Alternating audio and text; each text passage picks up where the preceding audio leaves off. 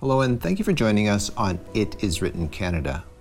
There is a popular legend of two wolves. I'm sure you've heard it. It goes like this. An old Cherokee is teaching his grandson about life. A fight is going on inside me, he said to the boy.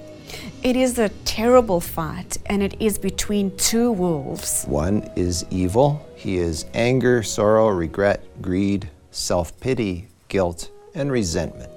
He continued, the other is good. He is joy, peace, love, hope, humility, kindness, compassion, and faith. The same fight is going on inside you and inside every person too, the old man warned his grandson.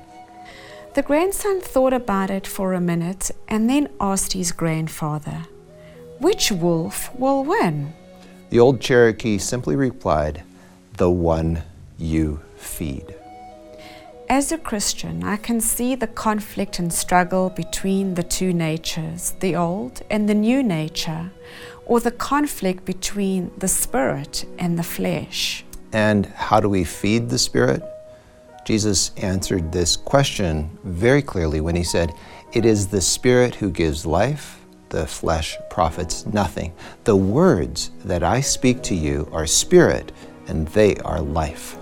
The prophet Jeremiah also told us how to feed the spirit when he announced, your words were found, and I ate them, and your word was to me the joy and rejoicing of my heart. Our special guest on It Is Written Canada today is Ian McPherson, a young man who was once part of a gang involved in a life of pain, anger, resentment, and addiction. In a moment, you will meet Ian and hear his story of how he is now daily deciding to feed the spirit and starve the flesh.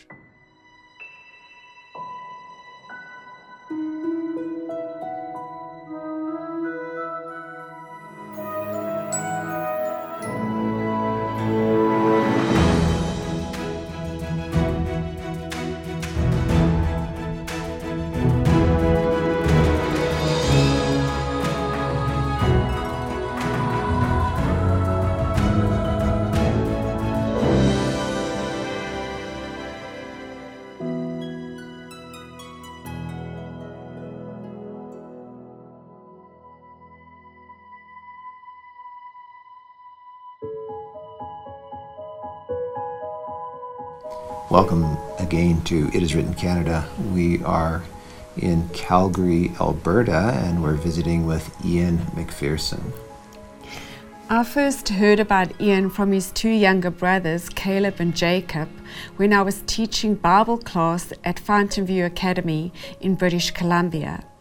And they would constantly say to me, every time there was a prayer request, they would raise their hands and say, Mrs. Lemon, you have to pray. We have to pray for my older brother, Ian. And then eventually it was, we have to pray for Ian and his little daughter. And so that we prayed for Ian and for his daughter every single time. And so, Ian, we're here now, and I finally get to meet you. And see how God has answered all those prayers that we were praying for you in our Bible 10 class. So welcome here to It Is Written today. Thank you. Thank you so much for having me, guys. It's a blessing and an honor to be here, and I thank you. Yeah, and I remember Renee mentioning to me how your brothers were praying for you, and we were all praying for you. So, and I know that from your story that you had gotten involved in going down a very dark path with gangs. But before we go there, it wasn't always like that in your life. You did have some good early years. You want to take us back to that? Sure. So I was born in Red Deer, 1991. My dad and my mom, they were together for the first 3-4 years of my life. They had their problems, stuff like that. They ended up splitting up when I was about 4 or 5, I think. And my dad wasn't living a Christian lifestyle at that point until he had left my mom. That's why they split, because my dad decided to go back to the church. Doing that, he ended up meeting my stepmom, Julie. Being a young fellow that I was, I became very hurt, anger, upset. My youth, growing up, I was a bad kid. I would torture my parents. I had a lot of pain, so I figured if I put enough pain, maybe my stepmom will leave and I can get my life back. And so that's kind of what I did, and it didn't work out the best for me as I got older. I got smarter. I started doing things that were way worse than before. My words were weapons. Everything I did was to hurt and to drive my stepmom away so that I could have my family back. So did you end up staying at home with your stepmom and your dad? No. At 13 years old, I ended up going to a foster home. I needed to go to the foster home because my parents couldn't afford to pay for the psychology, for the counseling, for whatever I needed. At that point, because I would outsmart the counselors, they left me there. I started using drugs, gang stuff. It was just hard. Growing up, having all that pain in the heart, in the soul, resentment. I wanted to take it out on the world. I wanted to be the worst of the worst. My nickname was Fez. I grew up in a foster home with all white guys. I was the native guy. Fez is from the 70s show. He's Mexican, but nonetheless, that was my name. Teachers, everybody called me Fez. So that was my name. It gave me a sense of belonging, especially when I started joining gangs, things like that. It gave me a sense of family, that I thought they had left me behind. I thought God had left me behind. I thought everyone had left me behind, but they were praying for me. And I'm glad because it saved my life. So Ian, what was foster care like for you? Foster care, it was a mixture of wanting to feel safe and not wanting to be there at all. It was okay. I mean, in the house, the foster brothers and me, we formed a special bond. That was our way of coping with what was going on. So we became an unbreakable force, all of us. Even though we knew this was all happening, we didn't want to say anything about it. We just lived our lives the best we could with what was going on. He would use drugs and alcohol, money. He did anything he could to manipulate us into getting what he wanted.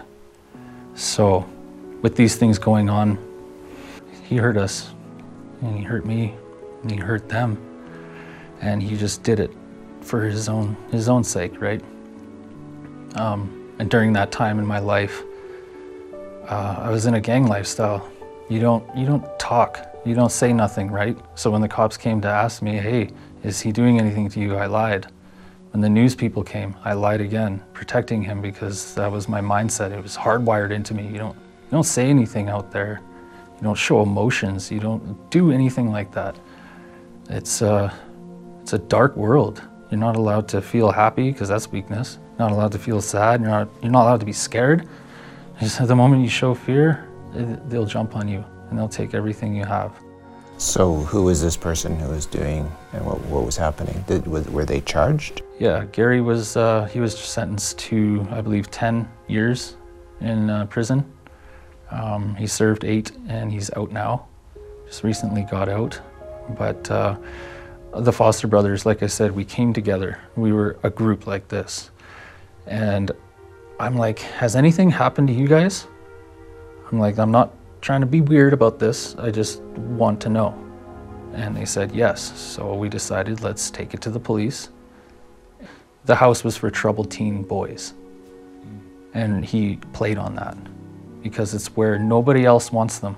No group home, no other foster home wants them because they're troubled teen boys that no one's given a shot. And he used that for himself, selfishly, which caused a lot of anger and pain that I wanted to project to the world. Because if I have to feel it, why should other people not feel it? That was my logic. Like, my pain is your pain. Everyone needs to feel it with me. And that's where it brought me to. That pain built on with what had happened as a kid with my mom and dad. it seemed like the pain wasn't going to stop. And the only way I could get it to stop was to drink, to do drugs, to go hurt other people, to go to jail as a vacation away from him, because you want to escape. You want to escape that. So you'd rather be in jail than with this pedophile who was abusing you boys? Yeah. And that was the story for a lot of us. And unfortunately, a couple of my foster brothers have overdosed and passed away because they didn't find God like I did. They didn't have the chance that I had. So, Ian, can you tell us what life was like being part of a gang and being on the streets? And also, do you have any regrets about that time? Sure. My life on the streets was basically one thing: survive. Living out there, I started my first gang tour, you could call it, when I was 13, 14. So I just joined up with a gang called DT here in Calgary. We did everything from stealing cars, jumping people, robbing people, extorting women, selling drugs. We did it all. So I was good at doing that, and I got better and better at it. People in bigger gangs started noticing me and taking a liking to me and starting to try and pull me into bigger gangs. It's not the gang life. They're like, yes, we're bros, we're stuck together, we're for life, everything like that. But when it really comes down to it, it's not. You're alone. There's no one there but the devil. And bringing good people into bad situations. I thought that's what it meant to be a good gangster, a good thug, something that's, I don't know, all that in a bag of chips out on the street, right? Because on the street, when you're a thug, you're a gangster, you're crazy, people know your name, you're respected and left alone. It's a survival tactic. The worse you are, the better off you'll be. So when you look back on that, do you have any regrets about any of that behavior or activity you were involved in? Yes, I do. I regret the people I hurt, the people that I brought down to my level so I didn't have to feel alone. I regret not finding God sooner. And I regret not being able to share God with the friends and family that I've lost. All my friends, they started dropping like flies, and I regret that I wasn't able to help them in any way. I wasn't able to help myself.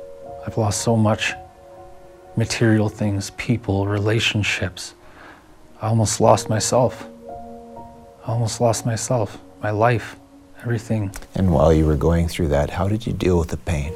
I would fill my God-shaped hole with drugs and alcohol. It's what I thought I needed to do. I needed to drink my pain away. But as soon as I drink, where's the drugs? I still feel pain. I need more. I need more. And it didn't matter how much drugs and alcohol and nasty things I did to people. It didn't take the pain out of my heart. It distracted me temporarily, so I thought it was gone, but it was never gone. It was always in there, eating away at me, festering. So, Ian, did you ever find a way out? I was trying to escape the problem that was in my heart rather than, dealing with it. I was running around, running here and there. I thought maybe because I tried fighting, that didn't work out, maybe I should try running. And I went from city to city, same problems, same people. It seemed like I would find the same people, the same problems. And I just got sick of it. I got tired of it. I just couldn't do it anymore. So I got to a point where I just said, you know what? I'm done. I can't do this anymore. If I can't fight, if I can't flight, what is there to do?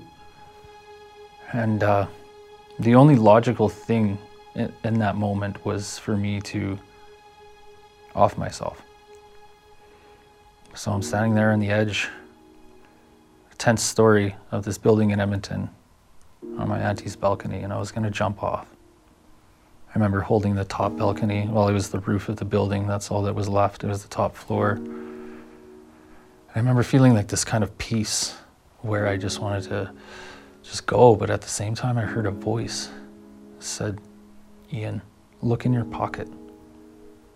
I'm like, "Oh, okay." So I look in my pocket, and it's a little piece of paper for a suicide prevention line. And I have no idea where it came from, but it was there.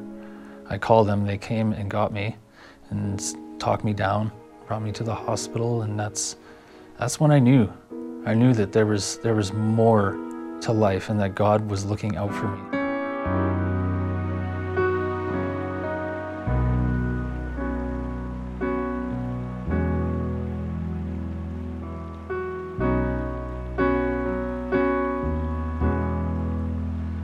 I hear the Savior say, "Thy strength indeed is small.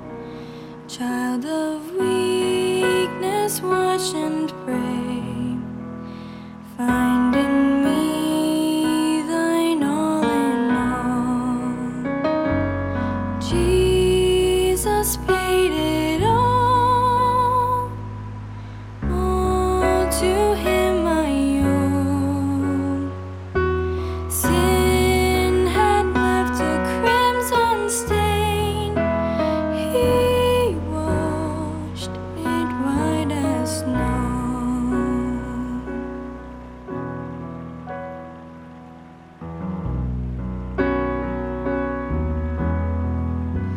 Lord, now indeed I find thy power and thine alone can change the leper's spots and melt the heart of stone. Jesus paid it all to him I owe. Sin had left a crimson stain. He washed it white as snow.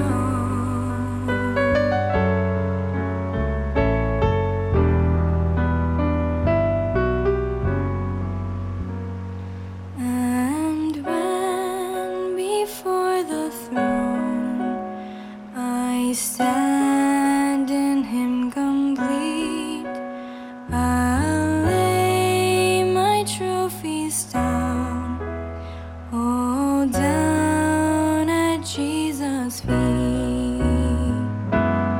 Jesus paid it all to him I owe. Sin had left a crimson stain. He washed it white as snow.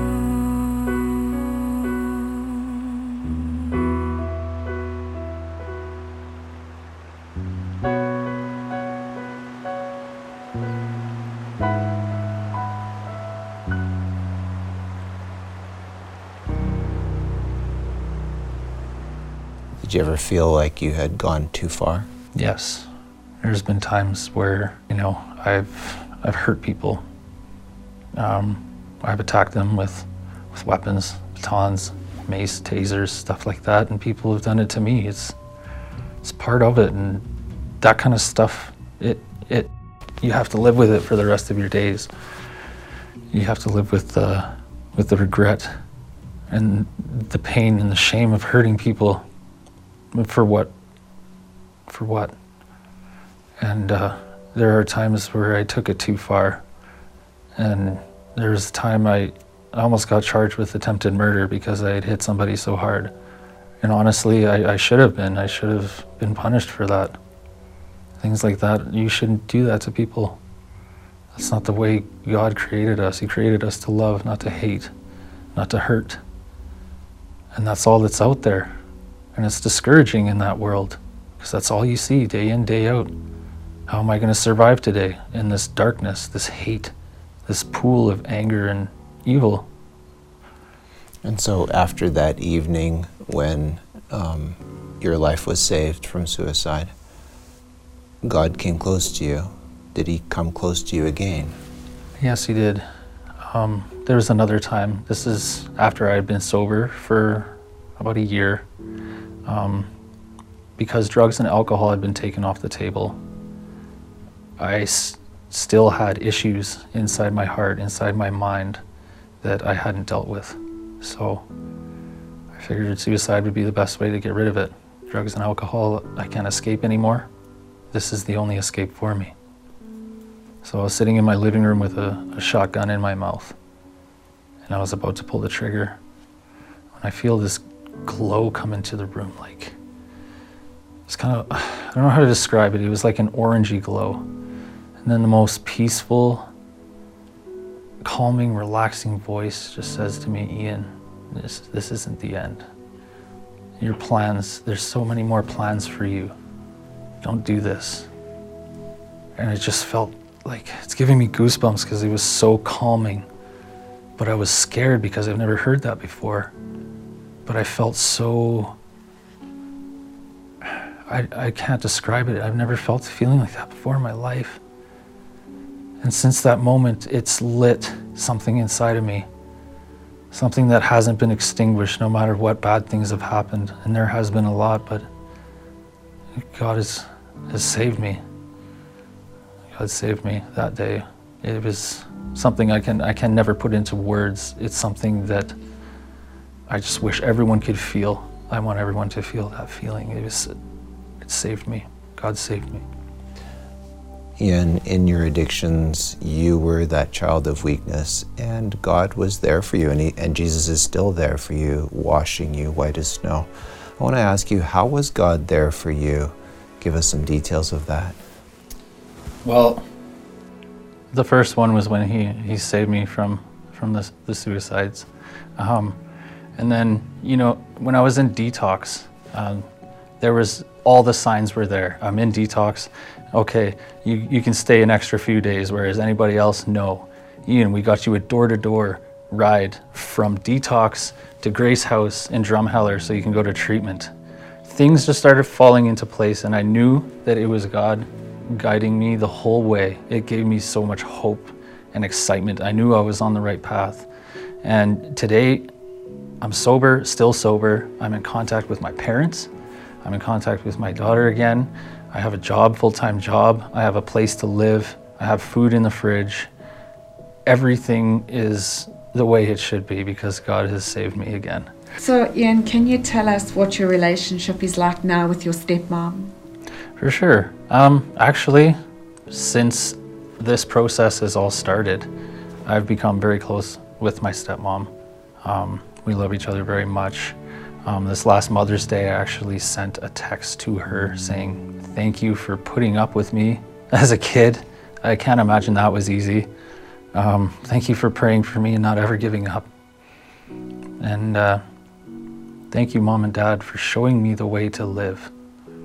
Because even though I started feeding the right wolf, it takes, you have to know where to go. And if it wasn't for my mom and dad showing me where to go, how to live after getting past the hard part of, getting out of addiction and off the streets, they showed me how to live. They showed me, go back to church and, follow Jesus, make him 100% of your life, and he will make you 100% of his life. And together you guys can do so much. So having my parents set that example at a young age was the game changer. Because even though I went out on my own, fed the other wolf, did the dark thing for a while, I still knew how and where to come back. And with God pushing me and with the prayers from my friends and family, it saved me. And nowadays you should see the friends that I have. It's a completely different friend set. I'm going to church. I read my Bible every day. It's been freeing. I feel like I have been washed and freed of everything that was holding me down. And I really pray that everyone that is stuck in a situation like this can feel this feeling of peace, of happiness, serenity, freedom. Now I don't have fear. I don't have fear because I have God. And fear, I I never knew how much it controlled my life. It did.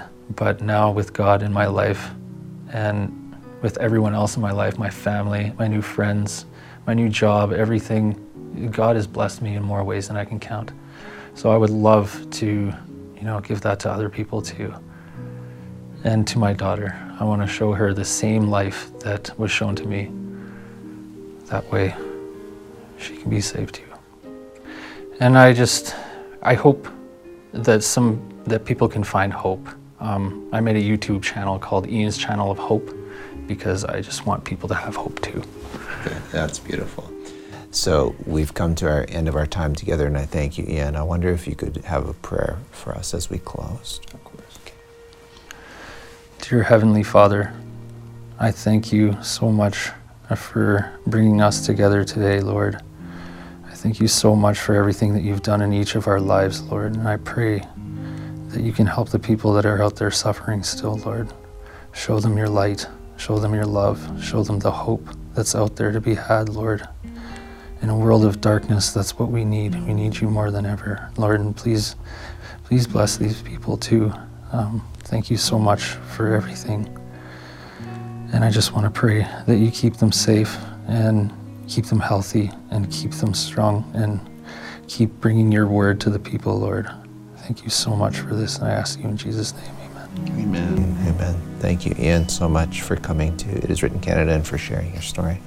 Thank you for having me, you guys. It's been a great time. Friends, freedom of choice is one of the most precious gifts God has entrusted to us. Unfortunately, we often make poor choices, which may lead to destructive habits that enslave us, damage our health, and even ruin our lives. So our free offer for you is this special Steps to Christ Recovery Edition. This powerful book includes a 12-step recovery program empowering you to overcome harmful habits and addictions. Above all, you will come to know Jesus Christ, the only one who can heal and restore, strengthen and encourage, as well as bring true balance and meaning to your life. To request today's offer, just log on to www.itiswrittencanada.ca. That's www.itiswrittencanada.ca. If you prefer, you may call toll-free at 1-888-CALL-IIW. That's 1-888-CALL-IIW. Call anytime. Lines are open 24 hours daily. That's 1-888-CALL-IIW. Before you go, we would also like to invite you to follow us on Instagram and Facebook and subscribe to our YouTube channel, and also listen to our podcasts. And if you go to our website, you can see our latest programs, including our cooking demonstrations, our short spiritual messages entitled Daily Living, and our exercise workouts called Experiencing Life. We want you to experience the truth found in the words of Jesus when he said, "It is written, man shall not live by bread alone, but by every word that proceeds out of the mouth of God." Thank you for listening today. If you would like to watch a video of this podcast, please visit iiw.ca, or you can go to our IIW Canada YouTube channel and click on the Videos tab. Once again, thank you so much for listening.